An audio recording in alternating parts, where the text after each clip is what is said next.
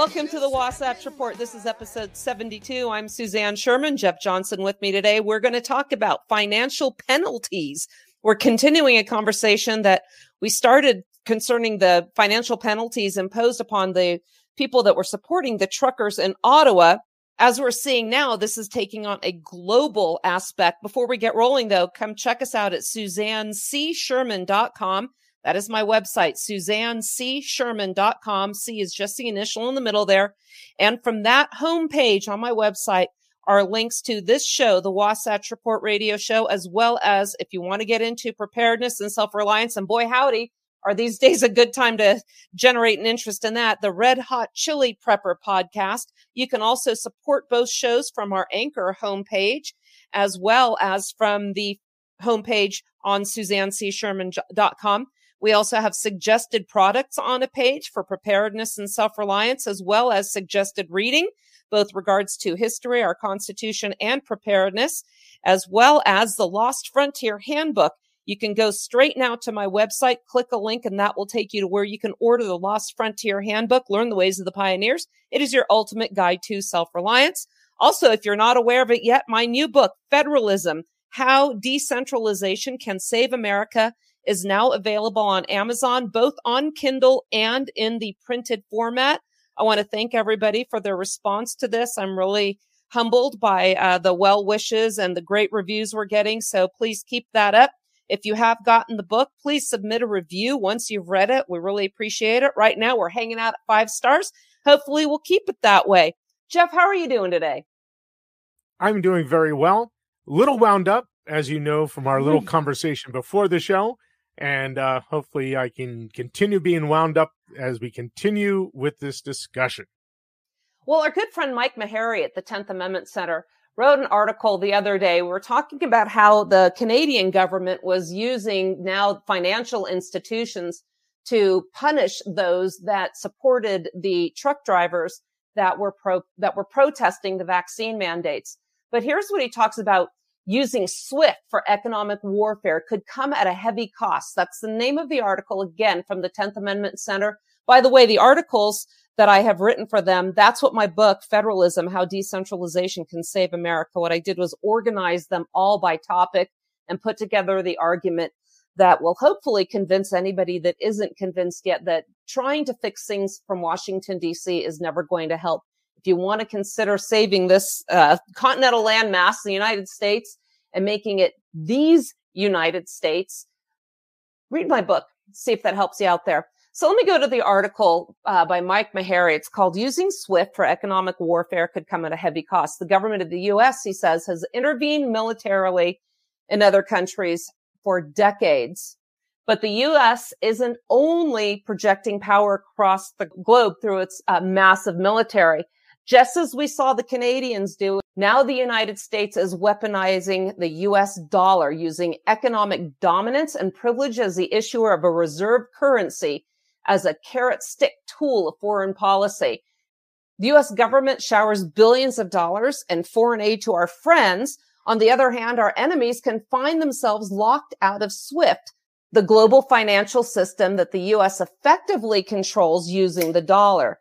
The acronym SWIFT stands for Society for Worldwide Interbank Financial Telecommunication.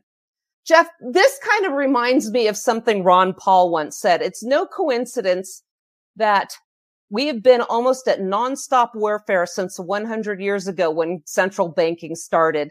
Now what we're seeing is central banking as a means to punish those that don't toe the party line, the line of those that are in charge of it. And right now, as we know, the U.S. dollar is a reserve currency around the world. SWIFT and dollar dominance gives the U.S. a great deal of leverage over other countries. Now, what they're talking about doing to Russia right now, because of Putin's actions in Ukraine, they have done before. As Mike Meharry points out, the U.S. has used the system as a stick. In 2014 and 2015, when the Obama administration blocked several Russian banks from SWIFT as relations between the two countries deteriorated. Trump, not to be left out of the action, threatened to lock China out of the dollar system if it failed to follow UN sanctions on North Korea.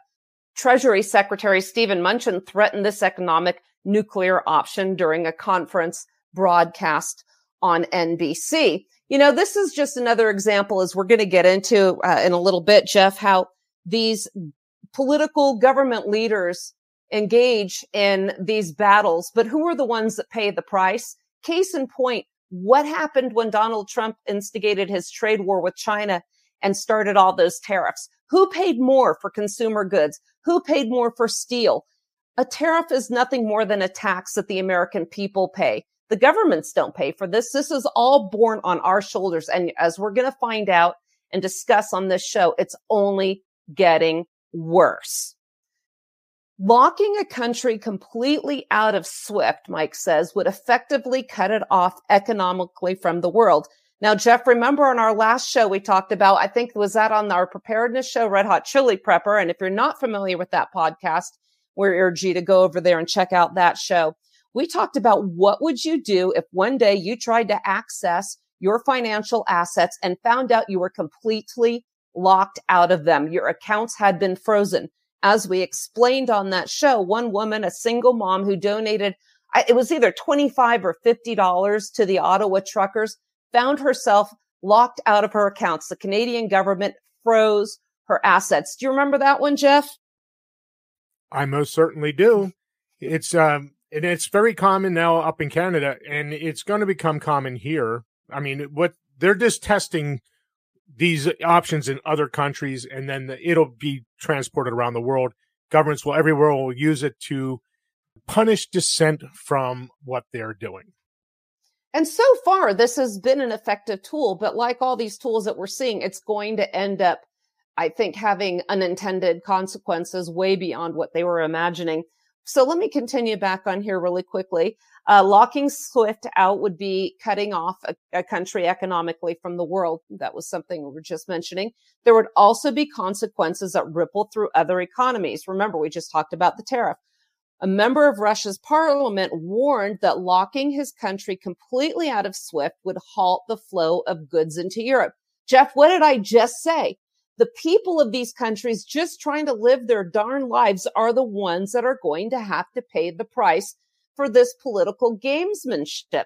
If Russia is disconnected from SWIFT, then we will not receive currencies, but buyers, European countries in the first place, will not receive our goods, oil, gas, metals, and other important components. So what the governments are saying, we don't care if you freeze. We don't care if you can't heat your homes. We don't care if you can't drive. This is about us, not you. We just need you to pay the taxes to fund all this garbage. Let me continue back to the article. Given America's history of using sanctions as a foreign policy tool, Russia was not unprepared for the move. And you know what? That was really smart of them. In fact, a number of the countries that know they could easily find themselves in the crosshairs have taken steps to limit this dependence on the dollar and have been working to establish alternative payment systems. Hello, crypto? And this includes Russia, China, and Iran. Jeff, it sounds to me like the U.S. is coming dangerously close to overplaying this hand. What do you think? Well, Russia's going to respond in some way. When it really comes down to it, sanctions and keeping them from SWIFT is, as Mike Mahari said, it's economic warfare. Any sanction is a military attack. It is an act of war. We are at war with their economy. And we heard from a friend of ours that Biden was considering using hackers to infiltrate different things in the Russians' economy or their grid or whatever. Would that be an act of war? Yes. How would we respond if somebody hacked our grid here and locked us out of all of our accounts? What we were talking about in that show. So a hacker in Russia locks everyone out of their accounts. What would that do to our economy? It would be a serious blow to our economy. So any of this stuff here we're talking about is economic warfare. And at some point, Russia's going to respond. I heard about a thing that is going on in Russia the other day, and I have not found an article on it yet, but I heard that they're rolling out their gold-based economy. Russia and China for years have been purchasing lots of gold and precious metals, and At some point, they'll roll this out. They will bypass the dollar, and the dollar is probably going to be history and will have massive, terrible consequences to our economy.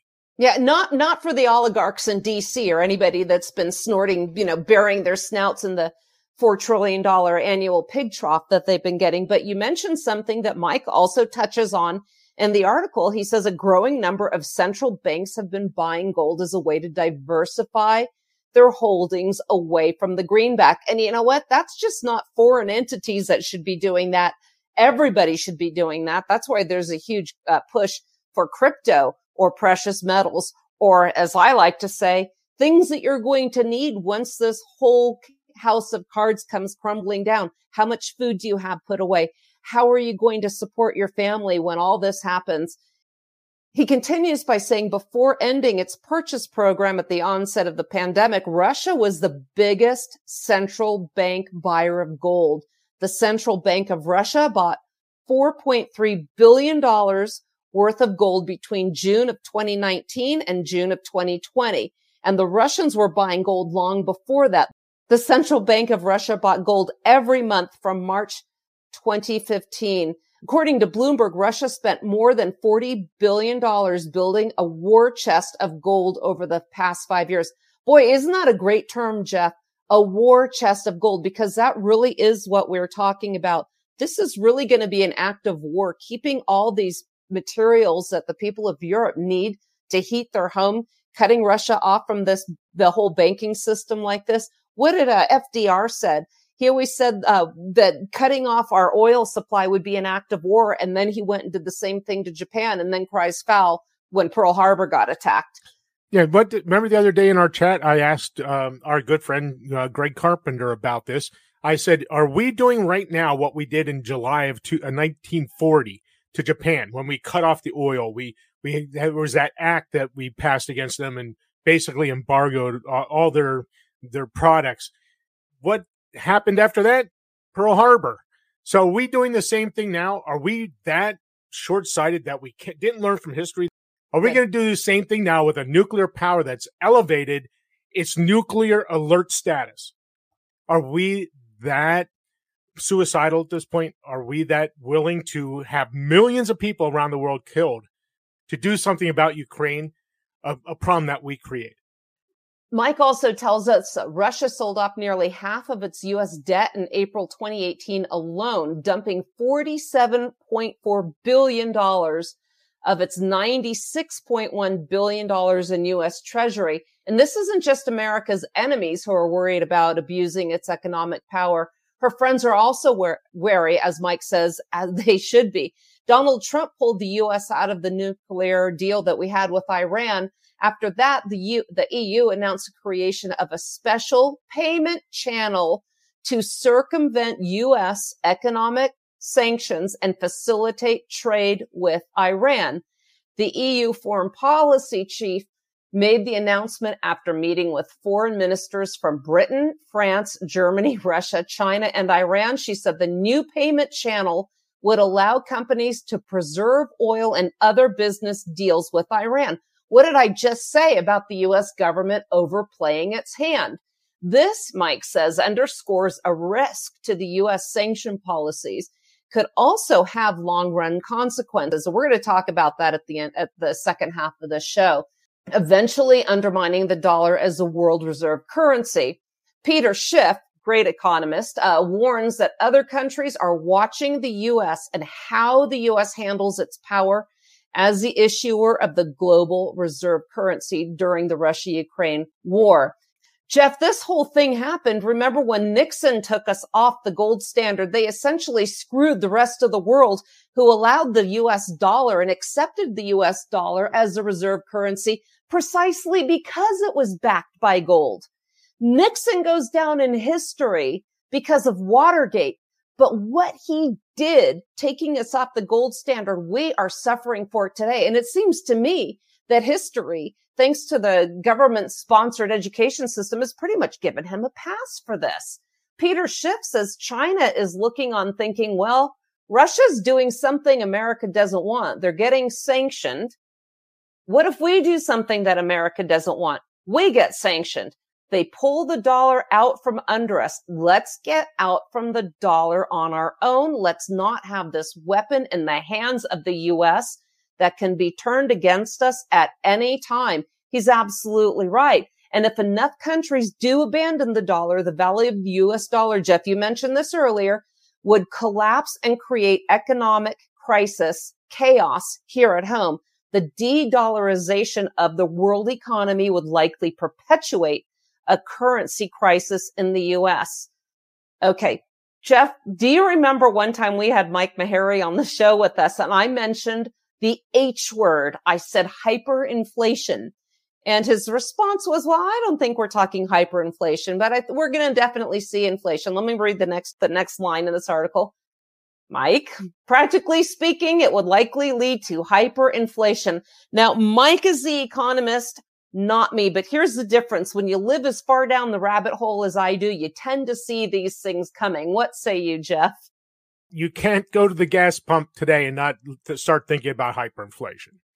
I mean, it's just incredible. I just told you a story just before. Yeah, we're going to do that after the break because you are going to run off with this one and we're going to wrap this article up because I know once you get going on this, there's no stopping you. We're going to wrap this up, take a break from our friends at Anchor FM, and then I'm going to turn you loose on your rant.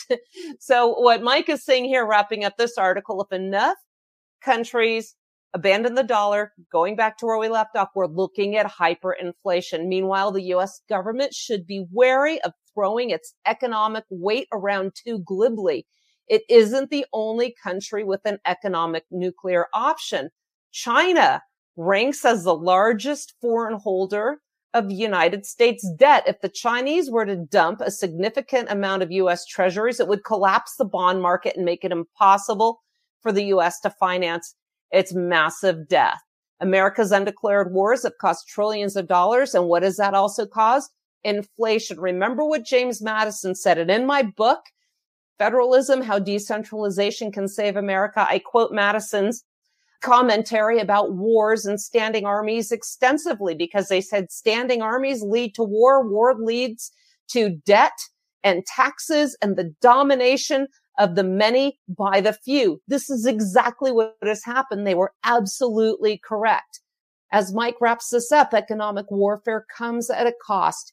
It's typically, this is what we were saying earlier, Jeff, who experiences the misery? It's typically not the sanctioned government that suffers. It's the innocent people living in that country that must cope with shortages and increasing prices. Let me go back now to the beginning of this article. I wanted to save this quote for the end where Mike quotes, George Washington advised America should observe good faith and justice towards all nations, cultivate peace and harmony with all. What's the other quote? Again, I think maybe that was Jefferson about avoiding entangling alliances and having friendly relations with all. That's the opposite of what we're doing. We're going to take a break for our friends at Anchor FM and continue this conversation. We'll be right back.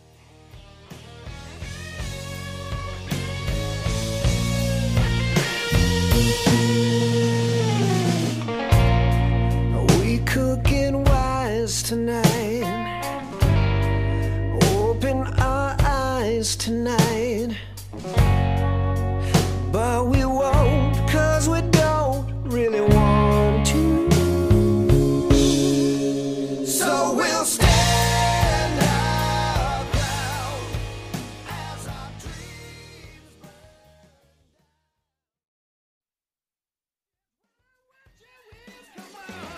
She's stone cold killer with 6 cups of gorgeous silver. The world is so much clearer looking in the rearview mirror. So that I can barely see the road that's away. So that I can only see the dust we left behind. Take a chance at all the Welcome back to the Wasatch Report. Jeff, I think you found that quote that I was paraphrasing in the last segment. Yes, and I thought it was important to go back and get these original quotes because it holds true today. We're living what they were warning against. And so it was Jefferson, correct, that said peace, commerce, and honest friendship with all nations, entangling alliances with none. How many nations do we really have honest friendship with? I mean, honestly, How many? I got nothing. Well, neither do I. Oh, I got one. Saudi Arabia. Well, I don't know if that's an honest friendship, because all we're doing is giving them a lot of arms, and they're killing a lot of people in Yemen. And I still am waiting, like you said, to see those Yemeni flags up there because of all the people being killed by Saudi Arabia. You know, I want to go back to how the people have to suffer for the agendas of the elite politicians. And we saw the first thing Joe Biden did, one of the first things he did when he was installed into the office of the presidency, was to shut off the Keystone Pipeline, which Donald Trump had reopened again and employed thousands of American workers. And sorry, too bad, you lose. You're out of a job now. And now we are losing our energy independence. And I noticed the sanctions didn't go to shutting off the purchase of Russian oil. And I wonder if that has anything to do with Hunter Biden's role in the oil industry out there. I don't know. That's just crazy talk. But we're still buying Russian oil. So are these people our enemies or are they not? But we wouldn't have to do that at all because we could be energy independent. But again, our globalists, our elitists, the environmentalists who have taken over the Democrat Party and thrown their traditional grassroots supporters under the bus are now the ones that are suffering. And we are seeing this at the gas tank. And Jeff, you had a really good question for me that we've been talking about. At what point are we going to, is it going to not be worth it anymore for those that have to drive to work? Why don't you run with this for a little bit? First, start off with the XL pipeline, because that's not complete. And I don't know how many quote unquote conservatives are out there screaming, we need to embargo the Russian oil. How many, I mean, Suzanne, have you seen, I mean, you can't be on Facebook and not see all these people saying embargo their oil. It's crazy. So I started posting a few days ago, if you want to embargo this oil, what you're really doing is taking away supply with no means to replace it. The XL pipeline is, what I found, is about 8% completed, 8%. So that means it's possibly at the very best months away, perhaps even years away of starting to run oil through it. So what do we do for perhaps years if we get rid of 12% of our supply? And what will that do to the price of oil? It's already, near 120 a barrel. If it gets to, it's probably going to hit 150 or more a barrel if we take away supply and don't replace it. What I have started posting, that this is economic war. Our regime in Washington, D.C. is waging an economic war against the people of these United States. That's really hard to hear, but they are. If we don't have new supply and prices of fuel, which are being rumored to be hitting $7 a gallon. So today, I'll start with today, $4.77 a gallon, half a tank on my truck. When it got done pumping 19-ish gallons, it was $92, nearly $100. And so I'm looking at probably $350 now a month just in fuel to drive back. And this is just to drive back and forth to work. I had not been driving other places. And actually, my pickup does very well for being a 3/4 ton pickup. The new 10-speed Allison is awesome. I get about 20 miles a gallon just driving back and forth to work, which is not bad for a full-size 3/4 ton pickup. At what point, this is what I asked you earlier, at what point do people just say, screw it, I'm not going to work anymore? I mean, I'm spending all my money to put fuel in my tank just to get to work. There's no point in me working anymore. What does that do to our economy? I mean, I don't see any happy ending unless they do something very, very quickly and allow maybe someone like a Texas that has the production nearby that can get it to the refineries quickly to solve this economic disaster that's on the horizon. But I don't know. I'm right now, I'm seeing this government in Washington, D.C., this regime, more interested in forcing us into their green cars and all this other stuff to help their corporate buddies. But I don't see anyone sitting there worrying about us little guys and gals out here that are, struggling to make ends meet. Now, I honestly think they look at us with contempt. We are nothing more than tax chattel for them. I remembered a friend of mine saying, I'm not going to name him, but he had posted on social media, and this was before any of this happened. This was last year. He said that the increase in gas prices was costing his family an additional $5,000 per year. That's before any of this started. Imagine now, and then couple that with inflation. And where is this headed? Something's reminding me, this is reminding me of when the government shut down, one of the times when, during the Obama administration. And out of an act of pure vindictiveness, they shut off all access to all the national parks. Obama said, we want them to make this hurt. The National Park Service, make it hurt. They actually had pylons blocking so you could not even park and look at Mount Rushmore. There are certain areas in South Dakota when you're driving, when you can see it from the freeway, all that was blocked off so you couldn't even look at it. They closed the World War II Memorial. We're very familiar, as was the Obama administration with Vice President Biden, that they have something called honor flights. In fact, we had a show with Robin, who took her father on a trip to Washington, D.C. He was a Marine that served in the Korean War. And they shut that off. So these people, many of whom would never get a chance to go again, were shut off from going on that visit.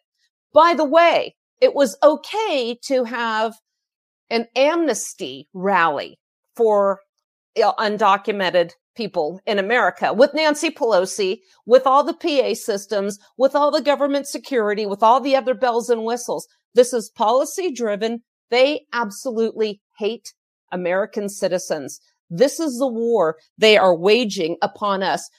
We're going to take a quick break so you can check out where to get this amazing music that we're using on our show. We'll be right back after a word from Roxanne.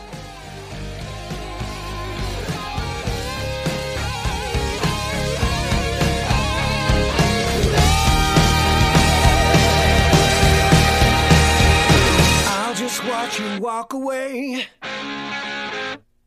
pretending things will be okay.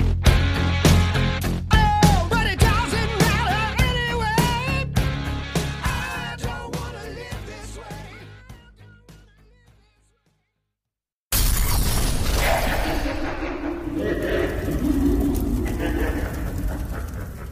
Music for this program has been brought to you by Roxanne, courtesy of Rat Pack Records. Radio Silence is the album and is available on Amazon, iTunes, Google Play, Spotify, RatPackRecordsAmerica.com, and RoxanneBand.com.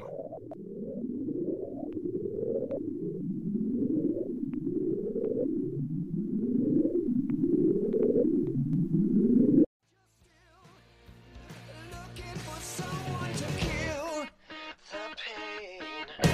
They poisoned your mind, then left you behind. I told you the tables would turn. Now don't look to me for sympathy, 'cause baby, that bridge has been burned. Don't try to explain the dead and the pain, like always your words are just hollow. I'm done with it all, you make my skin crawl. The truth is a hard pill to swallow. Welcome back to the Wasatch Report. Jeff, were you about to say something before we broke off? Well, I was just going to say that I have started posting, and it was really interesting. I hadn't even read the article yet from Mike Meharry, but I had already started posting that this government is waging war against the people. And this is an economic warfare. You can't look at this and say it's something that's happening by accident. You cannot do this accidentally. You cannot destroy this economy this completely without it being intentional. I'm not going to give them a pass on this because there is no pass.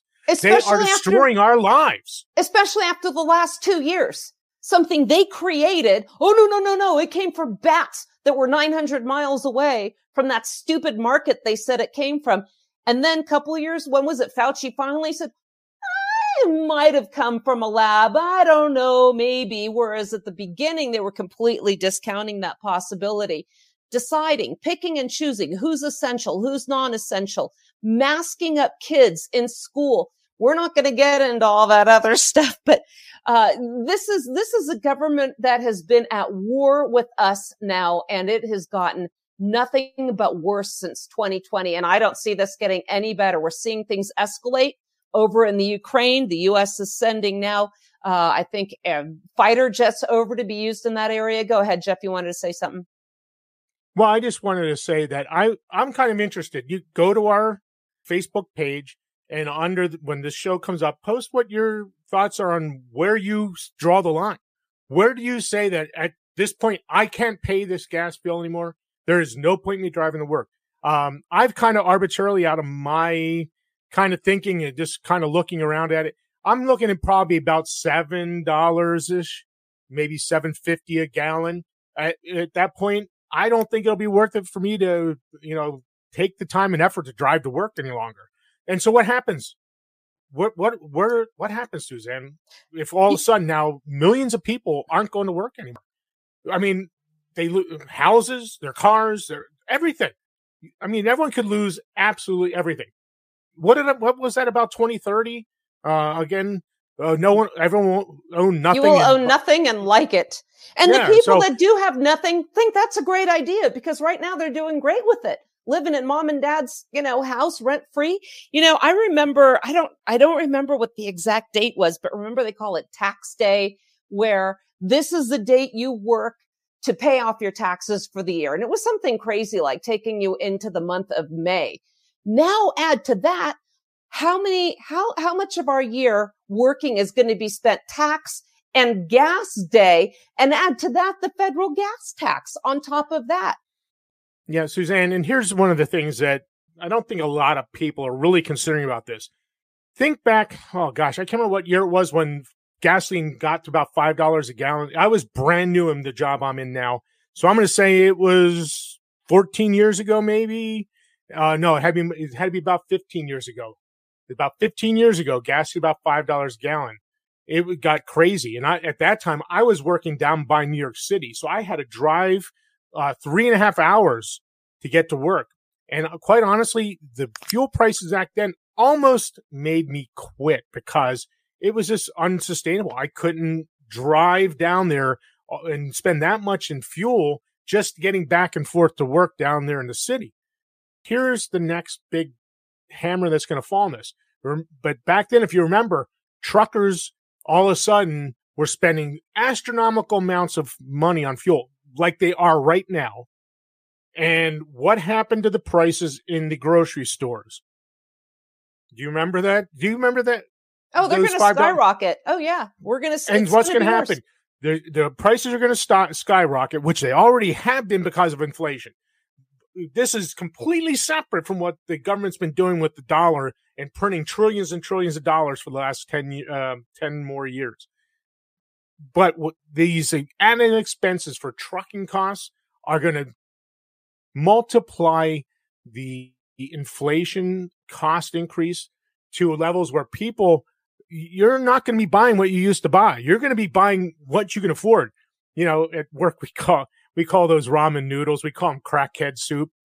And it's just like, I don't know where that came from, but it's humorous.